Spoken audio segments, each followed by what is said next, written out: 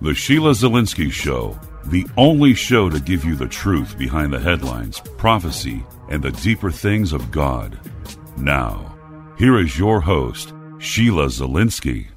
Hi, everyone, and welcome to the Sheila Zielinski Show for this Thursday, January 5th, 2017 edition. Thank you very much for tuning into the program today, and I do want to jump right into it because this is a really important topic, and I've been wanting to cover it for a while. Very interesting teaching. I think you'll find it very fascinating. It is entitled, Gods in Spandex. You know, when one peels back the layers of the narrative surrounding death, God, the afterlife, the motive becomes pretty clear that the appeal of occultism really lies at the core. Occultism lies in mystery, in its broaching of the impossible, while anything that can be drawn on paper or even filmed for the big screen, we live in a world now where anything is possible as the occult pushes the limits of the physical, mental, and the spiritual. Commodification was not just thematic, but it's now reached a fevered pitch in recent history, really, when you look no further than the entertainment juggernaut that is the Harry Potter series, from which, of course, we know J.K. Rowling created a whopping $15 billion brand. Even in the mid-1900s, there was a burgeoning interest in the work of occultist luminaries such as Aleister Crowley, who founded the religion of Thelema. Gee, where have you heard that before? You guessed it, Marina Abramovich, remember? Artist to the stars, remember spirit cooking? Yeah. Redefining what art is for 40 years. Oh yeah, she's been doing that all right. So again, Aleister Crowley, who founded the religion of Thelema, in fact, he was dubbed the wickedest man in the world. Some actually say he was the highest black ceremonial warlock on the planet. The Thelema pantheon includes a number of Egyptian deities, and it was said that Aleister Crowley actually believed he was the prophet of Horus. Remember the Eye of Horus? But more on that later. The bottom line here is the results make it clear that occultism, it's reached a peak level of cultural relevance. Of course, notably in recent pop culture, but how has this manifested in the world of superheroes? Gods coming from other worlds, honored as divinity, personified as the saviors of humanity. Well, you see it on the big screen every weekend. In the past few years, of course, we see DC and Marvel characters come to life. Even the most recent Batman and Superman shared the screen. The Avengers, Captain America, Iron Man, Doctor Strange, we see this. Interesting side note, which I will get into later, is Marvel was actually bought out by Disney, acquired to the tune of $4.25 billion. The magical kingdom of Disney. You're right, Walt Disney was into magic. There's a clip in one of the Superman movies where Clark Kent, in response to someone asking him, "Who do you think you are, a savior?" And he responds, "Every day I hear people crying for one." Mythological stories have been used as propaganda throughout the ages, really, to gain sympathy for political ideologies. These purposeful characters, well, they help act as facilitators of civil and social justice, voices of liberation.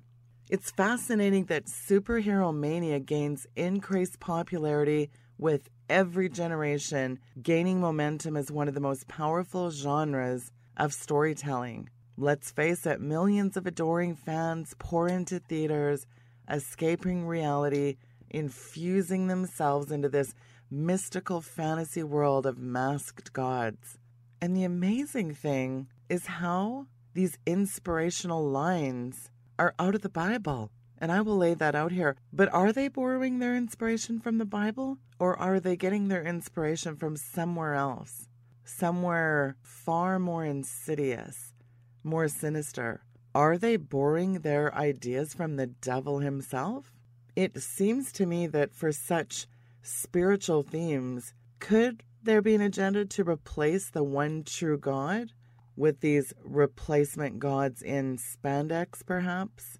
Think of the countless billions of dollars that are spent shaping the sanctity of childhood. You've got a 24/7 cornucopia of indulgence and delight, refashioning what was once considered youthful innocence, replacing that today with dehumanizing, overly commercialized malevolence. Movies are images on steroids, and it ties in with this culture that we have now. The CGI of today is unbelievable. Back to Walt Disney now. Walt Disney was a 33rd degree Mason. He used incredible subliminal messages in his cartoons, his movies, his advertising. And the themes of most of his movies tended to focus on the children and their parents. Ironically, most of the main characters being orphans. Never was pro-family. But Disney had an incredible interest in the occult. Look at Anton LaVey said, people don't need to go to church anymore. They get their morality on television. Anton LaVey, as in the founder of the Church of Satan, the Satanic Bible, yeah, that's the fella. Steve Quayle wrote an incredible book where we get into Walt Disney quite a bit in that. And we talk about these themes, the little creatures, Mickey and the Sorcerer's Stone, Maleficent, little benevolent creatures, right? Not. In the description, I've also linked Little Creatures, so do check that out because I do get into Walt Disney, which is a whole other show. I think that's the biggest deception of our era, the wonderful world of Disney, not. Again, it's always a seemingly benevolent guise, but it's very malevolent. Because after all, little elves, fairies, pixies, and imps, it's all really harmless fun. Devils and demons and fairies, it's all good, right? It's just stuff of folklore.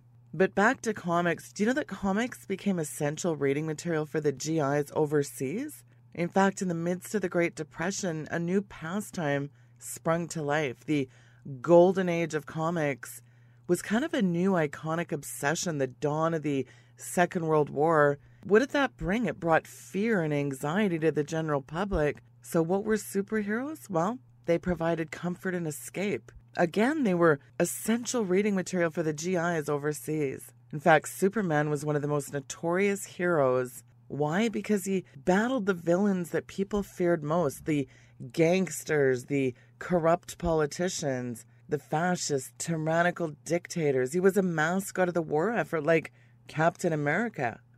Interesting with Captain America, what was he?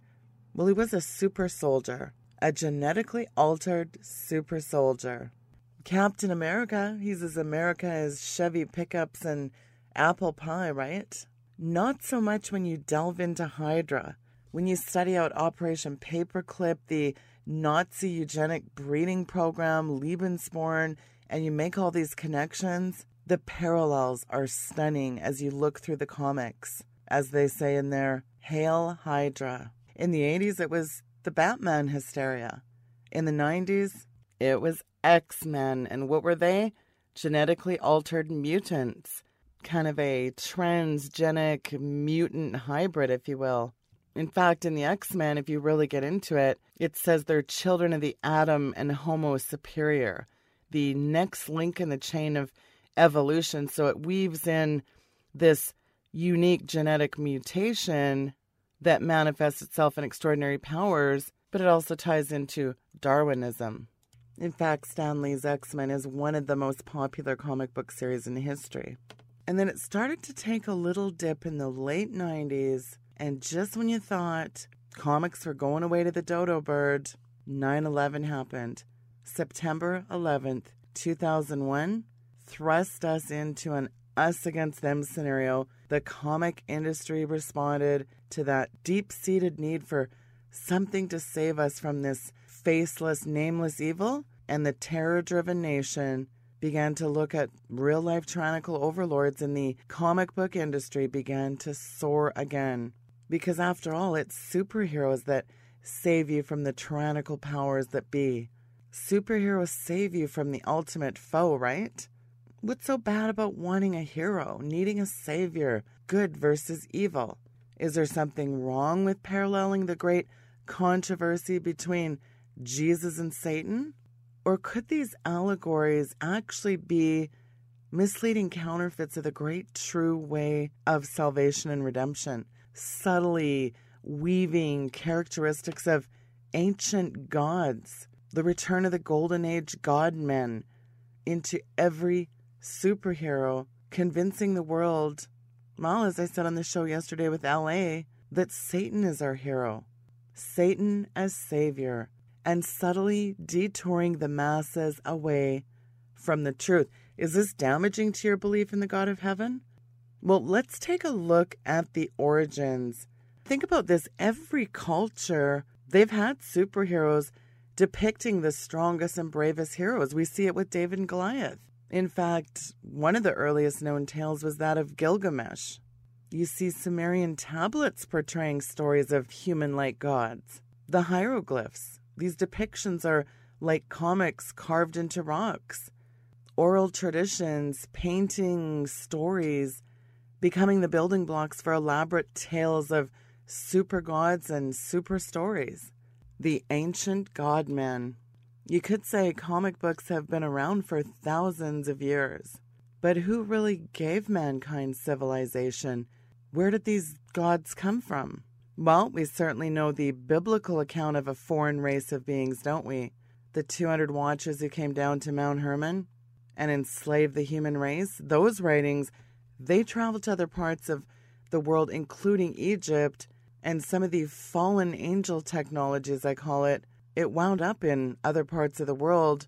In fact, ancient Egyptian hieroglyphs in ancient tombs can be seen as a precursor to modern comic books. You can bet those Egyptians worshipped a vast array of colorful gods. We just saw a movie on the big screen, in fact, not that long ago, in 2016, Gods of Egypt. Very interesting depiction. These ancient Egyptian gods and goddesses, the embodiment of the divine, really encapsulate universal aspects of individual human experiences. These archetypes and themes based on death, judgment, and the afterlife look no further than how they fashioned the god Osiris. Now, interestingly, Osiris was the god of the dead, the lord, the ruler of the underworld. As well as being a god of the dead, Osiris was actually a god of resurrection and fertility. As most people know the story, Osiris was the brother and the husband of Isis and the brother of Nephith and Set. He was also the father of Horus and Anubis. The oldest religious texts refer to Osiris as once possessing human form, and it's said that he lived on earth. And shortly after Osiris's return to Egypt, Set and other conspirators murdered him, and it was said that Set tore his body into 14 pieces and scattered those parts throughout Egypt. Well, what did Isis do? She gathered the 13 pieces, but one piece she wasn't able to recover, for it was said that it had been eaten by certain impious fishes. Well, take a guess at what that missing member was. But it was said that she gathered the pieces, the 13, rejoined them by magic, and sent the spirit of Osiris to pass into the Amunti to rule over the dead until the last great battle, when Horus would slay Seth. And of course, Osiris is said to return to the earth once more with the final piece of the puzzle, if you know what I mean. Well, Osiris's golden phallus, aka, well, we see the obelisks, right? Like as in Washington, D.C. Those monuments, those are representations of a phallic symbol. Baal's shaft is another word. These high-level occult members, they actually believe that Osiris is going to rise from the dead and return to Earth. And he's going to bring with him all those who had been his own faithful followers. Back to Aleister Crowley, interesting that he thought he was a prophet of Horus, the son of Osiris and Isis. And when you think of Washington and the Founding Fathers and sort of the obelisk being a representation of patriarchy, it kind of makes a lot of sense, doesn't it? Washington being a master Freemason kind of became the cornerstone of American civilization. The Washington Monument was erected, of course, no pun intended, in his honor. You know, George Washington was not only the first president, but again, very high-level ranking Mason. And as everyone knows, of course, the Freemasons are shrouded in secrecy. But they are responsible for many structures, including the Washington Monument, 555-foot obelisk. There's some argument that it's actually 666 feet, but I believe it is on record that it's 555 feet. It's just interesting, the parallels between ancient Egypt and the architecture, these megalithic structures that were built with precision angles that would make Newton salivate. And you also see that in parts of Peru, hard stone, the andesite, and it goes back to that question we've always said. Who moved all these megalithic structures across a river, up a hill? Who has the technology to move stones like that? But that's a whole other show. But if you want to read more on that, there's a really good book by Charles Berger called Our Phallic Heritage. And Dr. Kathy Burns actually makes some amazing Masonic and occult symbol connections. Of course, again, it goes back to the word obelisk, literally meaning Baal's shaft. Baal's organ of reproduction, tying back into Osiris's 14th part. And that obelisk is really important to Masons. And it really ties into the Masonic version of Egyptian mythology. It's behind all their rituals. Think about that. The obelisk being the architectural symbol of Osiris, still in existence today. These people believe that every king is an incarnation of Osiris and Horus. That is the occult in its barest form. And this theme is very deeply rooted in the foundations of the secret orders. Of course, Satanism ties into Freemasonry and the cult, and the Kabbalah, the Hellenistic mystery cults, and the Masonic and Rosicrucian groups, and initiatory groups such as the Golden Dawn and the ancient mystic orders. These all tie in together. The early Greeks and Romans essentially worshipped the same pantheon as the Egyptians: Zeus, Poseidon, Hercules, Hades. These gods are just an integral part of every statue, every mural, every depiction. Every parable and tale includes these Greek and Roman gods. The great titans, epic myths centered around the mighty warriors like Hector and Achilles. And very similar to the ancient Egyptians, each character is given a mastery over science or art or nature, and then they have icons and images that persist to this day.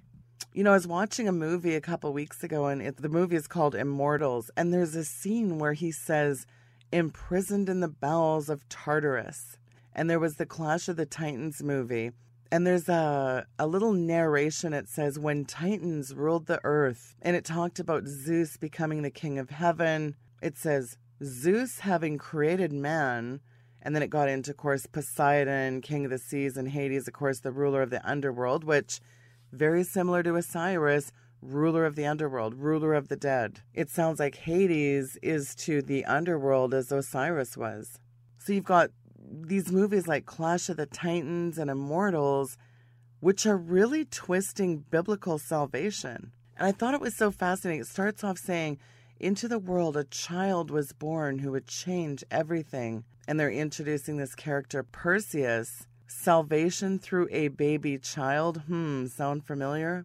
You know what I found fascinating, and I think this is actually in Carl Darlingbuck's Comparative Grammar of Greek and Latin, is the name Perseus in the Greek means, get this, to waste, ravage, and destroy.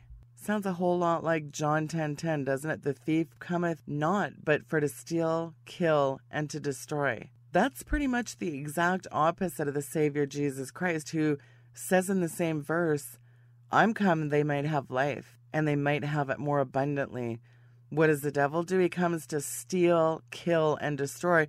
Or as the Perseus comparative grammar of Greek and Latin says, waste, ravage, and destroy. It's all the same thing, and it's so interesting how even there's a comic book series called The Titans Hunt, the secret history of the Titans revealed. Robin, Wonder Girl, you've got Hawk and Dove and these other characters. And so these great superheroes tie into the Titans and the ancient Egyptians. And you know what's amazing to me, just side note, you see Egyptian symbology. It's in everything from Fortune 500 logos to these blockbuster movie characters to right smack in the back of the $1 bill. Coincidence or not? Look at Time Warner, Eye of Horus. AOL, Eye of Horus. The National Treasure, that movie, look at what's on that. You see the all-seeing eye, the back of the dollar bill again. Watchmen. I mean, just go Google some of the images with Eye of Horus. You'll be shocked. So not only does the world draw heavily on symbology from Egypt, but the comic book world draws heavily from Egyptology. Now, what's very fascinating when it comes to Superman, let's take a look at Superman. Well, he debuted in 1938, and gee, I wonder where the idea came from. Well, guess what's fascinating? Every single comic book creator was a high-level occultist, and they were into the Aldous Huxleys, the Aleister Crowleys, the Thelema. They were members of Thule, Thule. Look that up. Hitler was a member of Thule. In fact, Hitler talked a lot about Ubermen, Supermen. Who were these Ubermen? Well, think about what Hitler wanted. Lebensborn, the Nazi breeding program. Operation Paperclip ties back into Hydra. Captain America, super soldier. And Steve Quayle noted this in his book, The Empire Beneath the Ice. There's an amazing section that gets into how Hitler was in direct contact with a group of hybrid demonic entities. In fact, on record, Hitler came into contact with a group of entities, these blue-eyed, Aryan-looking entities with super strength. They could blast energy lasers. They were like these men of steel, made of metallic. Boy, that sounds like a lot like the Silver Surfer, doesn't it, from the Fantastic Four. A lot of these comic book superheroes, if you look at their stylized iconography, too, on their suits, well, you'd be surprised about the symbols. But back to Nietzsche's Übermensch, the Übermensch, German for Superman, superhuman, human man. Well, it was actually a concept from Friedrich Nietzsche. And that was Nietzsche's actually ultimate goal, Übermensch, Superman, Übermann. So it's very easy to see how Nietzsche inspired Hitler and how they were both very much connected with the Thule Society. There's always one running theme through all of this. All these comic writers are in the occult. They practice high levels of witchcraft, the black arts. They're under demonic influence. You think Stan Lee got his ideas from some of these characters from just they popped into his head? No. Stan Lee was channeled. He admits that. There's every single comic developer, the creator of Superman, the creator of Spider-Man, the creator of Batman. You go look at their writings, they all have a connection to Aleister Crowley. Isn't that fascinating? Look at Alice Bailey. She talked about being channeled by a demon. That's how she came up with the 24 volumes of the occult. Aunt LaVey, Aleister Crowley, this whole cast of characters, they all channel demons. And I find this really interesting. Grant Morrison, he's one of the leading comic book writers, Grant Morrison. In his book, Super Gods, Our World in the Age of the Superhero, he talks about his deep-level occultism. He is an occultist. You can just Google his name and the occult. Grant Morrison, occult experience. Type that in. He talks about channeling demons to get these character ideas. His notable works, his creations are Batman, New X-Men, Fantastic Four, The Invisible Spider-Man, Marvel Boy, Hellblazer, The Multiversity. I've talked about this on another show. Of course, Stan Lee, big creator for Marvel. He was a great acquaintance with Satanists. Aldous Huxley, who also, by the way, as I've mentioned this on air in the new Doctor Strange movie, he's doing a cameo and he is holding the book, Doors of Perception, Aldous Huxley. And it's interesting in that movie, when Doctor Strange goes in the library, he's looking for the Book of King Solomon and the Kabbalah. I mean, he's a high-level warlock in the movie. Again, you've got this connection to Huxley, to eugenics and witchcraft. And it's interesting if you really get into Batman, Spider-Man, Catwoman, there's little occult symbolism in almost every one of these things. And look at Spider-Man. He's a very popular Marvel character. And he's based upon a spider god of Egypt. You know, Stan Lee, again, clearly didn't come up with these ideas, but obviously he's plugged into the dark side. And Batman exemplifies the classic childhood end, you know, the bat, the horns, very ominous, the Dark Knight, really. Now, of course, Wonder Woman is DC, but her character is very Ravinia, very Aphrodite, the pagan myths, and she's called a goddess. These Amazonian warrior women, these high priestesses of witchcraft, they were really into pagan sorcery. There's characters that have been inspired by Shiva and Kali and a bunch of other Hindu gods and goddesses. So again, you have a real cornucopia of pagan occult witchcraft here that, you know, are fused into these characters. Stan Lee apparently forgot to tell his loyal fans that every one of his characters, they already existed throughout history. These are not original characters, Stan. Your characters are inspired from hell itself. And there's all these ancient Babylonian, Egyptian symbolism. In all these various comic books, you have them woven into the characters, even into the attire that they wear. These mythological creatures, these hybrid offspring of the fallen angels, straight from the pit of hell. Marvel, DC, Disney, these partnerships are formed out of the pit of hell itself. Again, every single storyline is very occult, especially Doctor Strange. You look at Thor, there we go into the Norse gods. It's all gods, god-men, the Valkyrie, really occult storylines here. And the Defenders and the Avengers, it sounds benevolent. They're going to help humanity's plight. And it's funny because they even use the technology of the fallen angels. I said a little while ago, the technology of the fallen. Well, guess what? The fallen angels, what they were skilled in, metallurgy. Metals are a theme to all of this too. Iron Man, Wolverine, adamantium. Again, metallurgy and the science and engineering of the physical and chemical behaviors of all these metallic elements. The Silver Surfer. These sort of intermetallic compounds, mixtures, alloys, alchemy. That really is also what Doctor Strange is in. Mind-bending, time-bending, bending space and time. Tony Stark, hey, this guy's a genius, remember? Iron Man. He's not actually made out of iron. He's honestly like a big billionaire playboy philanthropist with an unlimited R&D department. But again, mythology and occult. I talked about Thor, these Norse gods, Loki. Who was Thor's dad, after all? Odin, remember? Adapted from the Odin of Norse mythology. Guess who? By Stan Lee and Jack Kirby. Thor ascending to the throne of Asgard. Made his debut. Marvel Comics, enter 1962. Who created him? Stan Lee. In Germanic mythology, Odin, don't forget he was revered as the god of war.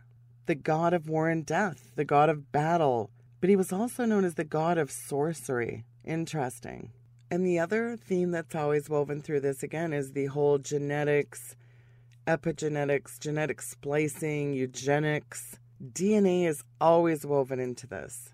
Look at Bruce Banner. Look at Spider-Man. Look at that black radioactive goo that the symbiote from another planet. Dr. Connors was studying genetics. Bruce Banner was studying genetics. Captain America was definitely a study of genetics. Doctor Strange studied genetics. What I find very interesting is that Doctor Strange, in quite a few of the comics, encounters this vastly powerful demon race led by the Nameless One who had once dominated Earth. When you really get into the bowels of this, Doctor Strange is Aleister Crowley come to life. The point is all these comic writers, the whole Marvel world, the whole DC world, it's under demonic influence. And yet, again, our young people line up at the movie theaters, and they will continue to do so in 2017 with all these new Marvel movies on the horizon. They're coming at us fast and furious. They're in the videos, they're in the comics, they're on the movie screen. You can do anything with CGI. Our generation now is very deceived. They're very plugged into this thing. And they're going to be just as easily deceived when Satan reveals himself as the cosmic Christ. Because indoctrination and mind control through these type of vehicles, it's ubiquitous. Remember, signs and wonders seduced even the elect. All these fictitious saviors, they're far from the benevolent heroes they paint them out to be. There's only one superhero that we should desire, folks, and he sits at the right hand of the living God. It is amazing how Satan is the ultimate deceiver. Satan's always been envious of God and his creation. In fact, so much so that in the ultimate form of egotistical self-exaltation, what did he do? He tried to take over God's throne. It was the ultimate coup d'etat that earned Satan a one-way ticket out of heaven and into hell as his final destination. So don't forget that the devil is, again, the ultimate counterfeiter. And what's he doing? Well, these kind of malevolent tactics are used by the devil to advance his evil end-time agenda on earth, sending his emissary, the Antichrist, to rule as a global dictator. And mankind has always been in Satan's crosshairs since the time Adam and Eve walked in the garden. He wants to take as many as he can into the lake of fire. But you know what the good news is? We have a superhero, and there's only one. A superhero and a super savior. And one day soon, we're going to see the return of our glorious King, Jesus Christ. The truth is, you know what? Unlike Oprah says there's many ways, Jesus Christ is not a way. He is the only way. He's the only force that can stand against the force of evil. In conclusion, you know, all these forces of evil, well, guess who is the only source, the only force that can stand against the force of evil, that can protect us and guide us into God's kingdom? It's Jesus Christ. That's it. And all other roads are dead ends. You need to be sure today that you are right with the Lord Jesus Christ, who paid the tab for your eternal life. He took your sin, your penalty for sin, to the cross of Calvary. He paid the tab so you could have eternal life. God is a spirit. He had to come to earth as a man. So he emptied himself and he became Jesus Christ incarnate. It is all about what he did at that cross. And so if you are listening today and you don't know Jesus Christ as your Lord and Savior, you get a hold of me and I'll lead you in some next steps. The Bible says, seek God while he may be found. Jesus Christ is returning. Where do you stand? That's the only question you have to really grapple with today. Whose side are you on in this cosmic battle? So if you've not already given your heart to the Lord Jesus Christ, it's time that you do so. It's the most important decision you will ever make. And if you have not made that decision for Christ, do get a hold of me. So I hope you enjoyed this teaching today. Again, it's God's in Spandex. Please do like and share. And don't forget, we're giving away some signed books, lots over the next couple of weeks. So do make sure you're subscribed to my YouTube channel. All you have to do is very simply right now, jump on over and bookmark my website, weekendvigilante.com. You can't miss the pink and you can't miss the social media icons like the Weekend Vigilante Facebook page, the Weekend Vigilante Twitter, and the Weekend Vigilante YouTube account. They're all there. Pastor John Terrell joins me tomorrow. Thank you for tuning into the program tonight. Good night and God bless.